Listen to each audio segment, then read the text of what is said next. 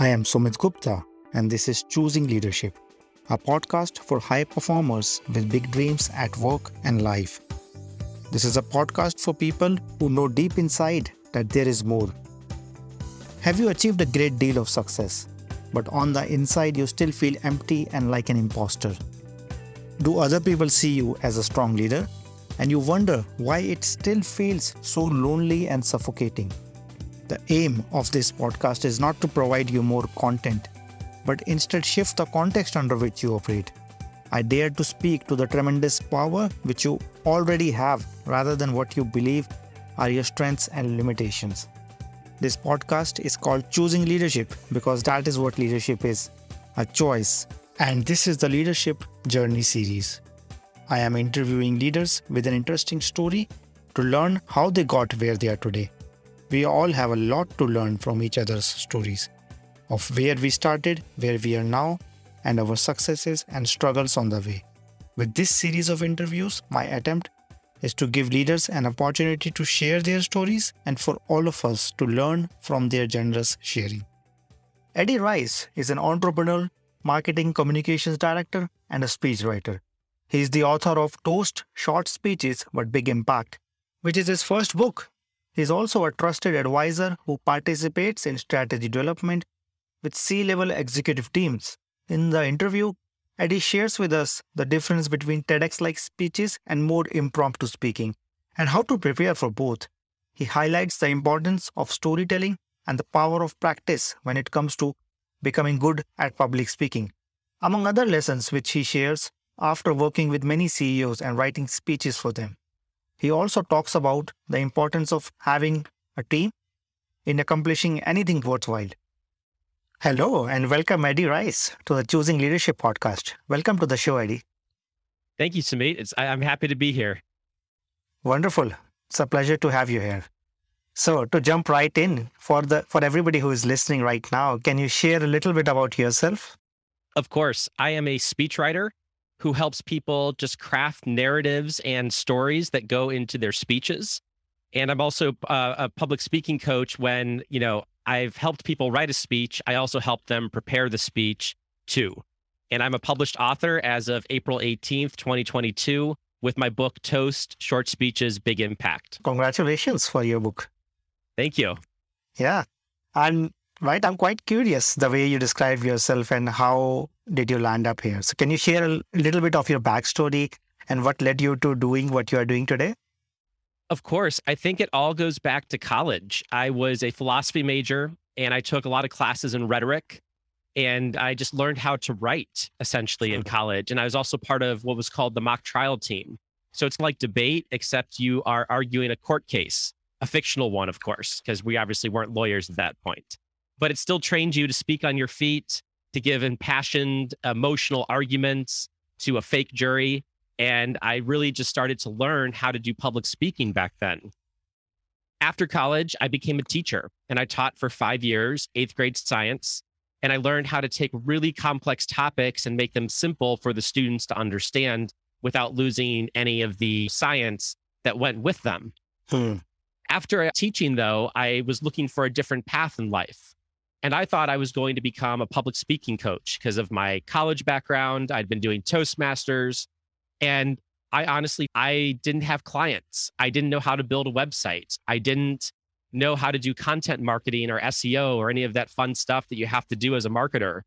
And I pivoted and I said, why don't I try something else? And I found out that there were these websites out there, the predecessors to Upwork, the freelance gig websites like Elance and Odesk and Guru, they had people on there who needed speeches written.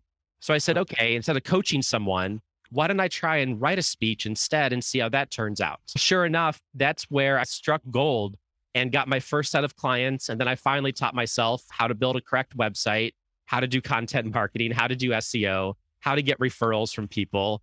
And I just went off in that direction and it just blossomed since then. That's quite an interesting journey. So you're doing what you always wanted to do, but the route has not looked like you wanted it to look like.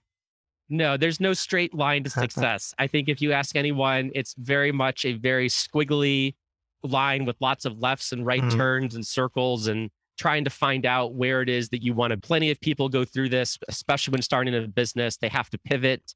They have to find a new market, a new product, a new angle, new marketing. All of those things matter when you're trying to figure out what direction it is that you want to go and trying to get on this path to success. Yeah. As you said, you have been debating or speaking publicly for a long time now. But I also know that this is one of the biggest fears that people have. So what can you share a little bit about your childhood, right? Or what shaped you to make this a very comfortable, a very nice way of being rather than like how many other people see, even including leaders, how they see it as something which they have to be prepared or they have to be over prepared. And it always makes them anxious. Of course. Yeah. Going back to childhood and growing up, I think honestly, I was the shy person in class, to be honest. I was not the person who was raising their hand, always offering an answer. If you called on me, I didn't always have the answer that the teacher wanted. And instead, it wasn't until high school and college that I started to seek out opportunities to be a public speaker. And that's when I started to really hone my craft. But what I learned was you have to have these opportunities to practice public speaking if you want to get better at it. And too often we don't see the amount of practice that goes into a really good keynote speech or a really good TEDx talk. We only see the finished product. Very similar to watching sports on ESPN. You don't get to see all of those missed catches that a player made or didn't make, or those missed shots that a player made or didn't make. And instead, you only see the finished product. You don't get to see the practice. So if I could tell anyone out there to get over your fear of public speaking, you have to seek out opportunities to practice your public speaking skills rather than waiting until an opportunity comes up. You actually have to seek those opportunities out. Yeah. I think this comes up in a lot of my coaching conversations as well, where people are scared of a particular task. And then I point out that how will you get better? And obviously the answer is practice, but many times people are waiting for them to get better before doing something. So it's a paradox. And I love it that you jumped right there. So you said you were a shy child in school, right? So what caused you to not be shy or to make a career out of public speaking? I think it really goes back to practice, but also feedback. So what would happen, whether it was through Toastmasters or the mock trial group that I was a part of, you would get feedback after every single time that you spoke. And you had people telling you, hey, this is what I liked, and this is where you could improve. So it was not just the practice, but it was having a coach really there telling you how to get better. And that's why I really recommend Toastmasters to anyone listening out there. It's a public speaking group, it's international, and every week you get together to do public speaking on impromptu speeches, prepared speeches, and there's tons of speaking roles within the meeting. So it was just seeking those opportunities out and getting the feedback from other people who were better at it that made me into the more confident version of myself that I am today. Yeah. And what have you learned after working with many leaders, especially as you spoke about prepared speeches as well as impromptu speeches? How do these differ, and where do you see that leaders can maybe improve or do something to leave a better impression for their followers? I think it comes down to two things. First, it's having really great words on the page. And then second, having enough time to practice your delivery of those words. So when I work with someone, I always make sure that we leave enough time that people can practice the speech that they're going to give. Because I can write a great speech and someone else can write a great speech and we can have it ready to go the night before. But that's going to be very problematic in that you haven't had time to rehearse it. You haven't had time to practice it. And that's going to result in an otherwise what would have been a great delivery, a poor one. And that's really what I stress to almost anyone out there is that you have to take the writing of the speech and the practice of the speech in equal measures to make something really great on the stage. Yeah. So how does that look? So compared to something which is very formal, like a TEDx speech or like official company speech, to something which is impromptu, which is just speaking to your team or maybe speaking to a larger department, but without a specific agenda, without a specific points or something, how does the preparation differs in these two different kind of speeches? I think a lot of people think that impromptu speeches are really truly off the top of someone's head. And what's actually going on is that someone is reaching into past material that they've prepared and they're just recalling it and they're ready to go. If I would have a book to recommend to anyone out there, it's a really good one. It's called The Message of You by Judy Carter.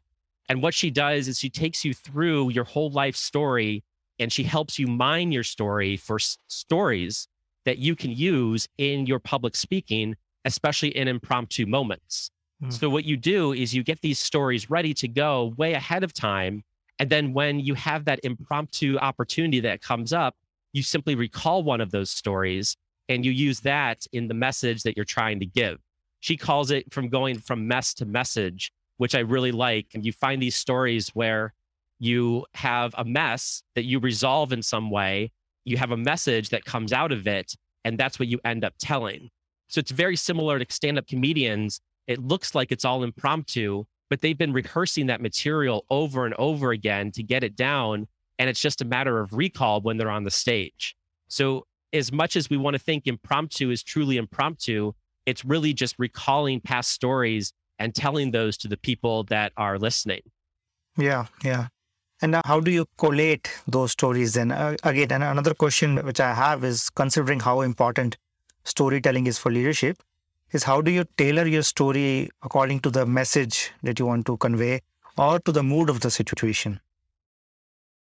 That's really a judgment call that you're going to have to make. And it's really going to come down to practice and trying it over and over again to see the reaction of the audience and how they're doing it. But I think as long as you have that practice in you and that practice mindset, you're going to be out there testing the stories, seeing which ones resonate and which ones work. So even if you're testing it on a spouse, someone at a dinner party, or wherever, you test them out ahead of time on smaller stages until they're ready for prime time. Comedians do this. They go to smaller clubs, smaller acts, and they try out their material there before trying it out on a larger group. So you can do the same thing with your stories. Try them out on a friend, see if they work for you. And if you're getting that kind of resonant feel to them, then it's probably a good bet that you can use it again. Thank you. I think it all comes back to practice, as you're trying to convey. Yeah. So what are one or two of those key stories from your life that has impacted you? Or what are one of those key people who have impacted your life and shaping your career? Oh, wow. So I think it goes back to Toastmasters when I was, and one thing that Toastmasters does as a group is they have competitions, and you can compete at different levels of difficulty within the organization. You start off at your club level, and then you can go up to different levels if you proceed past that. So what happened with me was I entered the humorous speech competition. And at the first level, I did incredibly well on my first night. I was just funny. I was engaging. Everything landed. Every story was perfect. I had tons of energy and it was incredibly well received. So I advanced past the first level. So I get to the next level and it's in front of a group of strangers and it's on Saturday morning, super early. And I get up there. I tell my first story.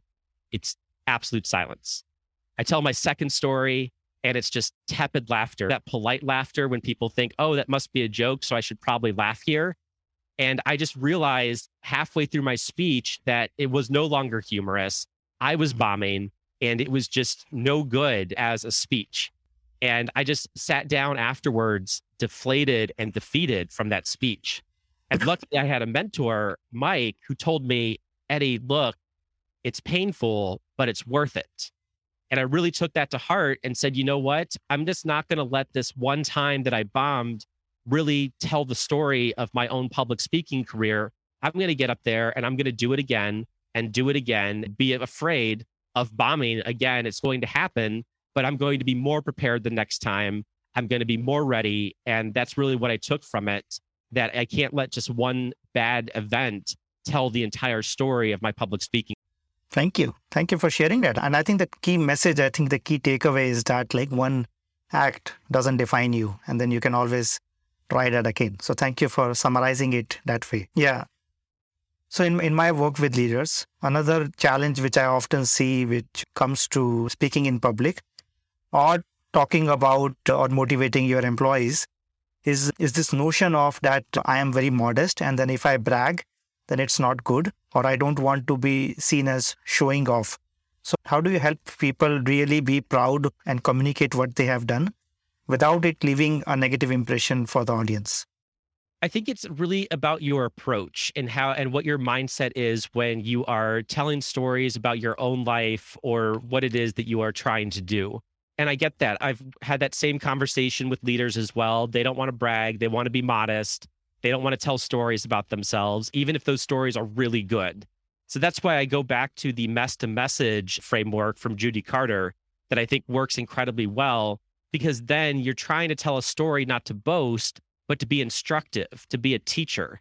And I think if you approach it that way, saying, hey, I went through these tough times too, so that you don't have to, it's not going to come off as bragging. It's going to come off as wanting to be a teacher, wanting to be a leader, and trying to help someone.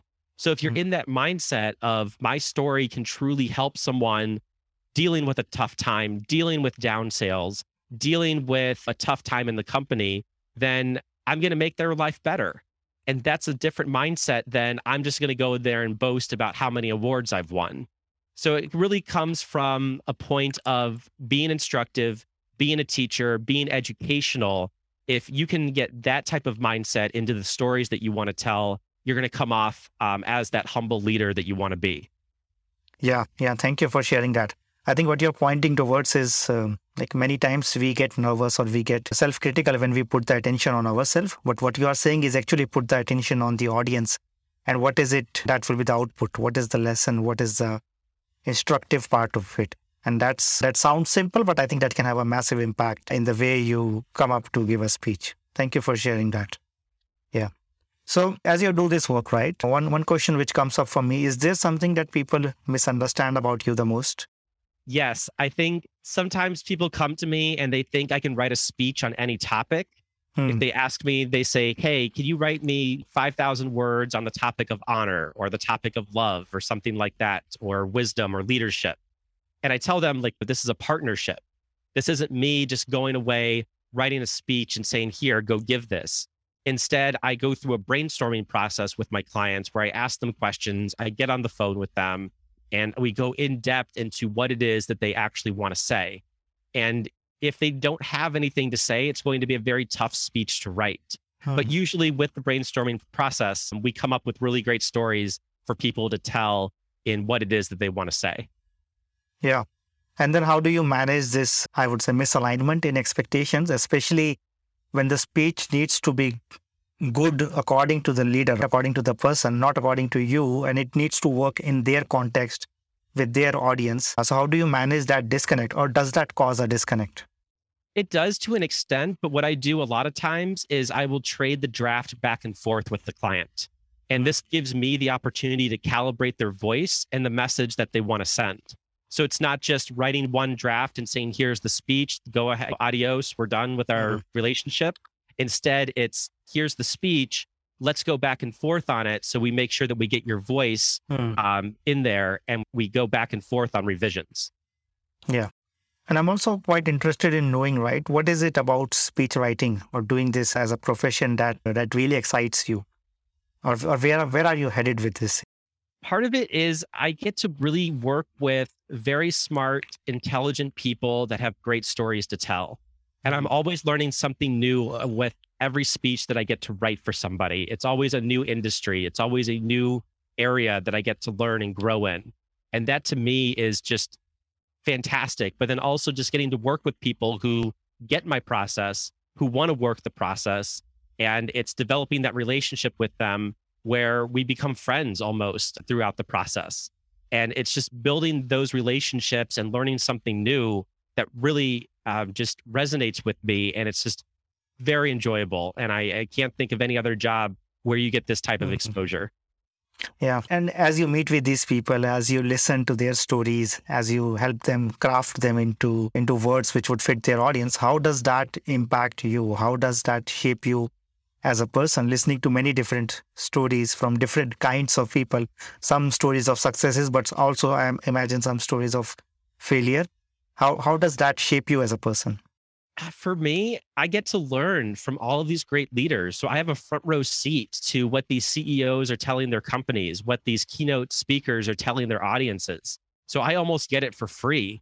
But lots of business advice, life advice, coaching almost through the writing of it. It's really helped me. I work in a corporate job now and speech writing is on the side, but it's really helped me understand how to communicate with the leaders that I work with every day and what their messages are and what they're trying to get across. It's giving me a mini MBA almost in how business works, especially in the areas of leadership and communication. Yeah. So beyond the formal speech writing, what lessons have you learned that translate into any kind of conversations? I think one is to just ask a lot of questions. I think this has really helped me, and I'm very much an introvert. In going out to parties and talking to people, my conversation skills have improved dramatically to the point where I even have an internal podcast at the company that I work at. But the podcast is really just me interviewing people and getting their stories out as if it were a speech writing call. So I've Mhm. really developed my conversation skills and ability to ask questions. And that's really truly impacted me in terms of being able to talk with almost anyone that I come across. Yes, I could see a sense of confidence even now when I'm talking to you. And I think having that podcast and then talking to multiple leaders and hearing these stories bring that element of confidence without being arrogant or without being boastful about it. Yeah, thank you. Thank So you. as part of your journey, right, what is it that you're most grateful for? I think this comes back to writing the book. I'm grateful for the team that I was able to put together to write it. Obviously, I wrote the book myself, but I had a team that was an editor, a website designer, a line editor, an audiobook narrator. I just had this entire team that I was able to put together to help me create the book, and obviously a cover designer as well. I can't forget her. I mean, she did it's just an amazing job on the cover. But I couldn't have done all of those aspects of writing the book alone. I think there are people out there that try to do everything in their business alone. And you see these kind of like bad graphics, bad logos, bad marketing decisions. And you're just like, there's people out there that could have helped you with this. If you assemble a team to help you, and these don't have to be full-time employees, these can be contractors that you hire for one-off jobs, but you need a team behind you in any endeavor to help you succeed in any goal. You do what you are really good at, and then let everyone else help you out on the areas where you need the help. Yeah, I think no job is an individual job. I think even if we see individual sports or speech writers or like public speakers, everybody has a team behind them. So thank you for acknowledging the people who are behind the book and behind your success. Thank you for being so grateful about that. Another question which I have for you is, like, given that you have a full-time job and given that you have been doing this for a while, and speech writing also, as you said, right, requires stopping and thinking and reflecting and asking those right questions. So how do you manage all of that, and how do you create that space to rest, to reflect, and to really come up with something which resonates rather than just try to deliver one thing after another? It goes back to having a team. So I have a team of writers that I refer work out to when I can't take it on. So I know my upper limit of how many speeches I can do in a given month or a given week. And everything else, I just respectfully tell a client, like, look, I'm just, completely booked at the moment, but I want to recommend this other writer to you that I know is going to do a great job so that they are ultimately served. And then second, it comes back to time management. And I also love finding new places to write in. So I'm getting sick of working from home all the time. So I have a co-working space that I go to, which I'm going to today. And I like to change my environment. And that really helps me think in new ways when I can be around different people and do the work that needs to get done. So I'm very big on having referrals and having new environments to write in. Those two things have helped me the most. Yeah, I think those things can seem very subtle, but they can have a huge impact on our moods, and they also get us moving. So it's very important, as you said, first of all, to know your boundaries, to have a team, but then also to change things up a bit, to keep that energy going on. So as you move ahead in the future, you have a book published now. Where do you see yourself in the future? What does a successful and purposeful future look like to you? Oh, that's a really good question. I have not thought that far ahead, to be honest. I think it's going to be a steady stream of book sales. That's obviously what I would love to do. And I would love to write a second book.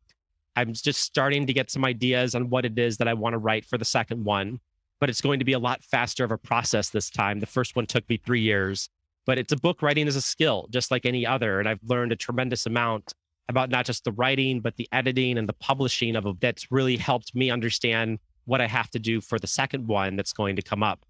But I think what it's going to look like is more speech writing at work, and then also figuring out what I do with the speech writing business on the side, whether I make it fully a referral business or if it's something that I go off and do on my own. I've not really figured that out yet. It's still an open question. And I think that's a big part of it is I'm just open to whatever opportunity comes next and whatever is going to happen. Thank you for being so open. I think that has its value. I talk to a lot of people who say that writing a book is one of my dreams. But I also know that a very few out of those people actually get to have a book published.